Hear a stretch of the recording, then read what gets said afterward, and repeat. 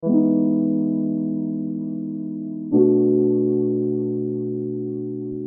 everyone, and welcome back to the All Things New podcast. Thank you so much for tuning in for another episode. I hope that you guys have been having a great week so far and have been enjoying the summer. Hopefully, it's warm and sunny where you are right now. Even if it's not, God is still good and rain is cool. Anyways, thanks again, y'all, for tuning in for another episode. Today's episode is titled Quiet Servitude.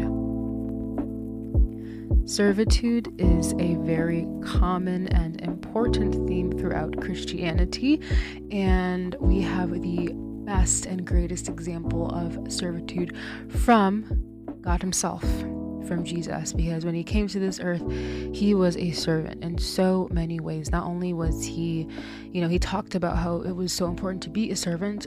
For example, He washed His disciples' feet. He humbled Himself down. Literally, He's God, but He humbled Himself down so much that He literally washed the feet of His students, which is an incredible gesture of humility. But also we see in Isaiah, in the prophetic writings of Jesus, of the Messiah, we see this concept of a suffering servant. But before I read that passage, servitude is an incredibly honorable and biblical thing, and it is perfectly exemplified by Jesus. So He is the best example we can look at to see what is a servant like. I'm going to read Isaiah 53 verses 10 through 11, which say, "Yet it pleased the Lord to bruise him. He has put him to grief. When you make his soul an offering for sin, he shall see his seed. He shall prolong his days, and the pleasure of the Lord shall prosper in his hand. He shall see the labor of his soul and be satisfied. By his knowledge, my righteous servant shall justify many, for he shall bear their iniquities." This prophecy is talking about Jesus. This was hundreds of years before He was born, but it was talking about how He is a servant who suffered to cover the sins of many, to bear the iniquities of everyone. And also in the New Testament, and it's in, I think, most of the Gospels, but the scripture I pulled is from Mark. Mark chapter 10, verse 45 says, "For even the Son of Man did not come to be served, but to serve, and to give his life a ransom for many." That's powerful stuff. Like, he literally, he's saying here, I came to serve. I came to serve you. I came to love. These are literally his words. He's saying, I didn't come to be served, but I came to serve. And that's absolutely incredible. If Christ Himself fully embraced and promoted the role of being a servant, then who are we to reject it and think it to be beneath us? Who are we to think that servitude is something that is too low for us to do? How dare we think that? Because literally God Himself says that, He came to serve. He came to be a servant.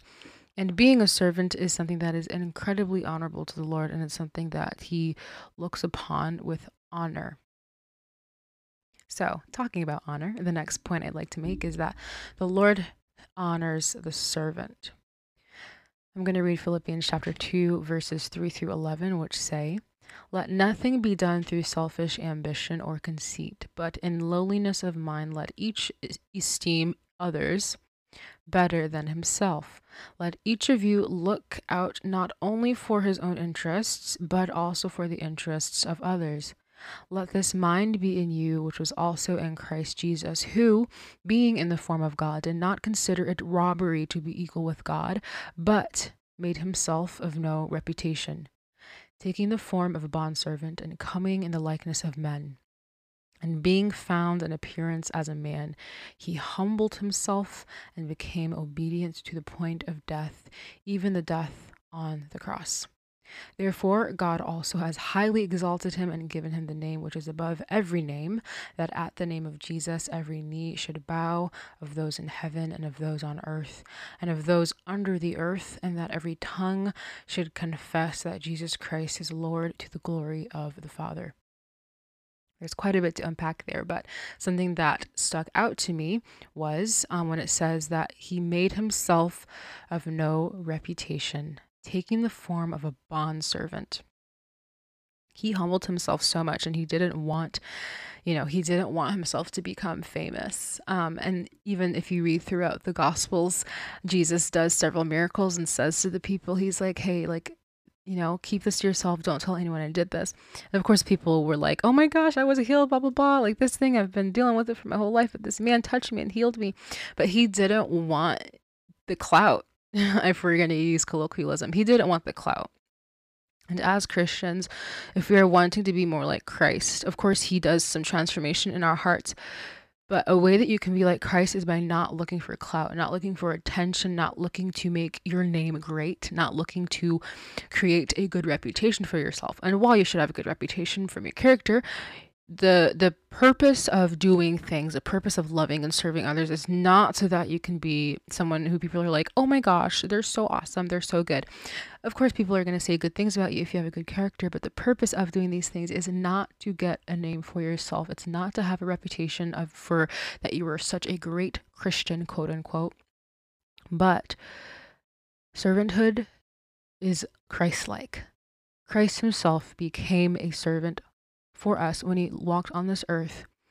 And if we are proclaiming to be Christians, we also will serve and love others, and we will be humble, and we will humble ourselves, and we will not be looking for clout because we want to be recognized or noticed or known for being a quote unquote good Christian. Colossians 3:23-24 says, and whatever you do, do it heartily as to the Lord and not to men, knowing that from the Lord you will receive the reward of the inheritance, for you serve the Lord Christ.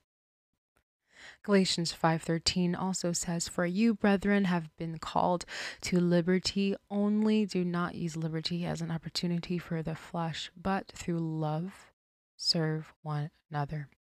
Don't use your freedom to, to abuse God's grace. Don't use your freedom to be reckless or thoughtless, but use your liberty for good, for the glory of God.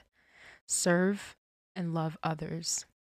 And don't just look to make yourself good. It's kind of a similar theme as the verses in Philippians. Don't do things so you can be recognized. Do it because you love the Lord, and do these things to honor him, because it's what he desires, it's what is good, and it's what is honorable to him. Not just so you can do things because you're supposed to, but because you're coming from a literal heart of humility and love, wanting to love and serve others because Christ has transformed your heart. Galatians, I'm going to go a little bit further down in the chapter 5, verses 22-25 say, but the fruit of the Spirit is love, joy, peace, long-suffering, kindness, goodness, faithfulness, gentleness, self-control. Against such there is no law. And those who are Christ's have crucified the flesh with its passions and desires. If we live by the Spirit, if we live in the Spirit, let us also walk in the Spirit.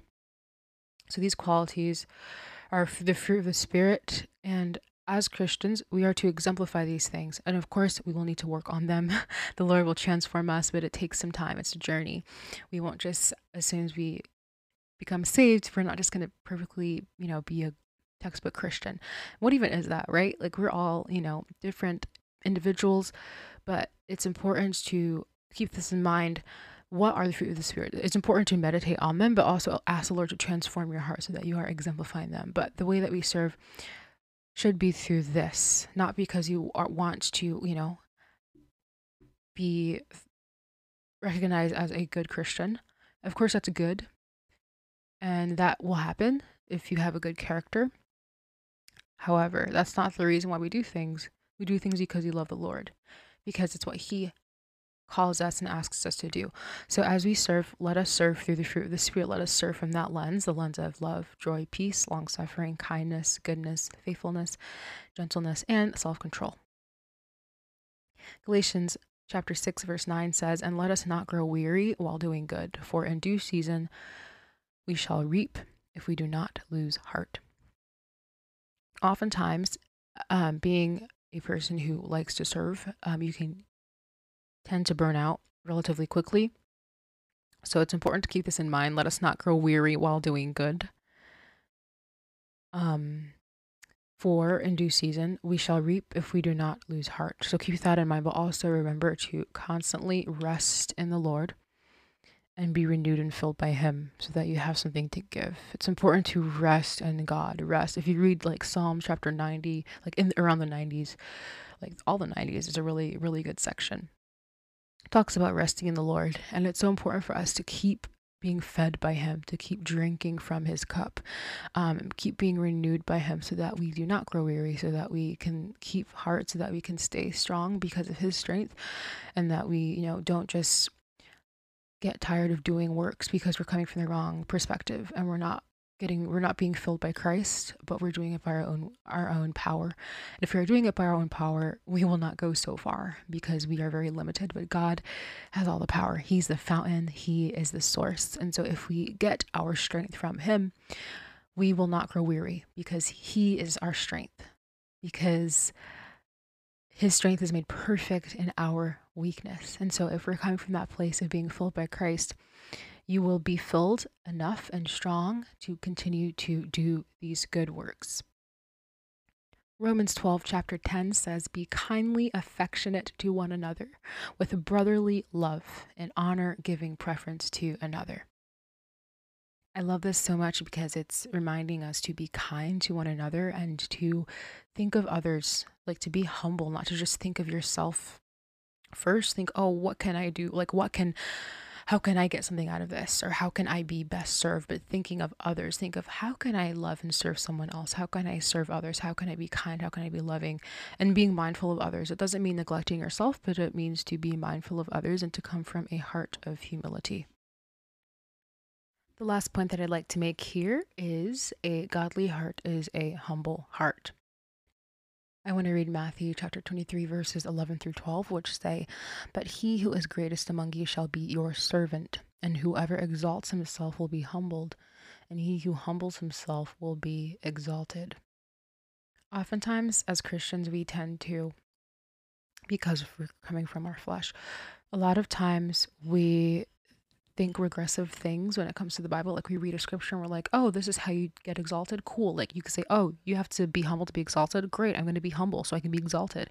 That is not humility. And I think that's, I don't think most people interpret that in that way. However, we should not seek to be exalted. What we should seek is to love the Lord and honor Him.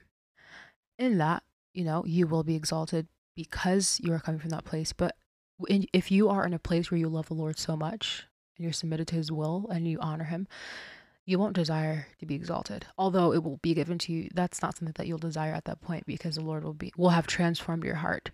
And so if you are coming from that place, check your heart. Ask the Lord to reveal something in your heart. Ask Him to change the way help you change the way you think and transform your mind, because we need to be transformed. But we will be exalted if you humble yourself. But once you're humble, if you're in a humble place, you're not going to be like, oh, I want to be exalted. You won't care because you just love the Lord and you want to love and honor Him. 1 Peter 5, verses 6 through 7 say, "Therefore, humble yourselves under the mighty hand of God, that He may exalt you in due time, casting all your care upon Him, for He cares for you." It's the same thing that we see here in the previous passage. Humble yourself under the mighty hand of God, that He may exalt you in due time. And then I love the next part that says, "Casting all your care upon Him, for He cares for you." We can always cast our care upon Him. We can always give our worries to Him because He cares for us. He wants us to have peace and to prosper and to be fulfilled. And so if we have any cares, He will take them. In Matthew, He says, "Come to me, all you who are weary and burdened, I will give you rest. Like, take my yoke, because my yoke is easy, my burden is easy. And so he doesn't want you to be struggling all the time. Of course, we'll go through struggles, but he has a light and easy burden, and he's kind and good, and he's so peaceful. So if you have any cares and worries, he's not going to be annoyed if you give them to him. He wants you to give them to him. So if you have any cares or worries, just feel free to lay it all down. The last passage that I would like to read comes from James chapter 4, and it is verses 6 through 10. But he gives more grace. Therefore, he says, God resists the proud, but gives grace to the humble. Therefore, submit to God. Resist the devil, and he will flee from you. Draw near to God, and he will draw near to you. Cleanse your hands, you sinners, and purify your hearts, you double-minded. Lament and mourn and weep. Let your laughter be turned to mourning and your joy to gloom. Humble yourselves in the sight of God, and he will lift you up. We see again this theme of humility and exaltation. If we humble ourselves, the Lord will lift us up. He will exalt us. He will strengthen us.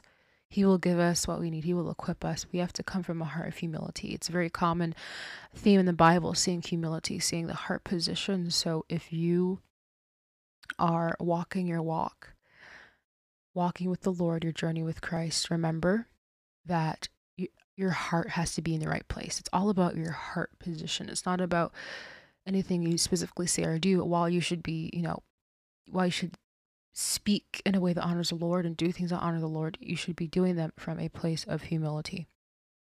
And so as Christians, it is an honor to be a servant. It is an honor because you are exemplifying Christ by being servants, and it honors the Lord. That's something that the Lord loves and honors, and he will reward that. And if we are coming from a place of humility, we will not be like, oh, I want that reward. No, like it'll just come because that's what God does. But we have to remember that being a servant is an honor. It is not shameful. It is not dishonorable. It is literally, quite literally, honorable by God himself. He loves the humble. He loves the humble. One last little scripture I'd like to read, but it comes from Matthew 5. It's the Beatitudes, and I'm reading from the NLT here, but it says in verse 5, Matthew 5:5, God blesses those who are humble, for they will inherit the whole earth. You will be blessed if you are humbled. You will be honored. You will be exalted. And humility is an incredibly important thing as a Christian. I think, when it comes to salvation, we have to repent. Repentance requires humility, recognizing and acknowledging that you've done something wrong and not being haughty and being prideful and defending your sin. But it requires humility. It requires you saying, oh, I've done wrong. I'm in the wrong. I'm a sinner and I need help. And so that's literally the first step of salvation, is coming from a place of humility. You cannot truly be saved if you are not coming from a place of humility, if you are not humbling yourself before the Lord. So being a servant is a beautiful thing. Literally, Jesus himself was a servant when he walked this earth.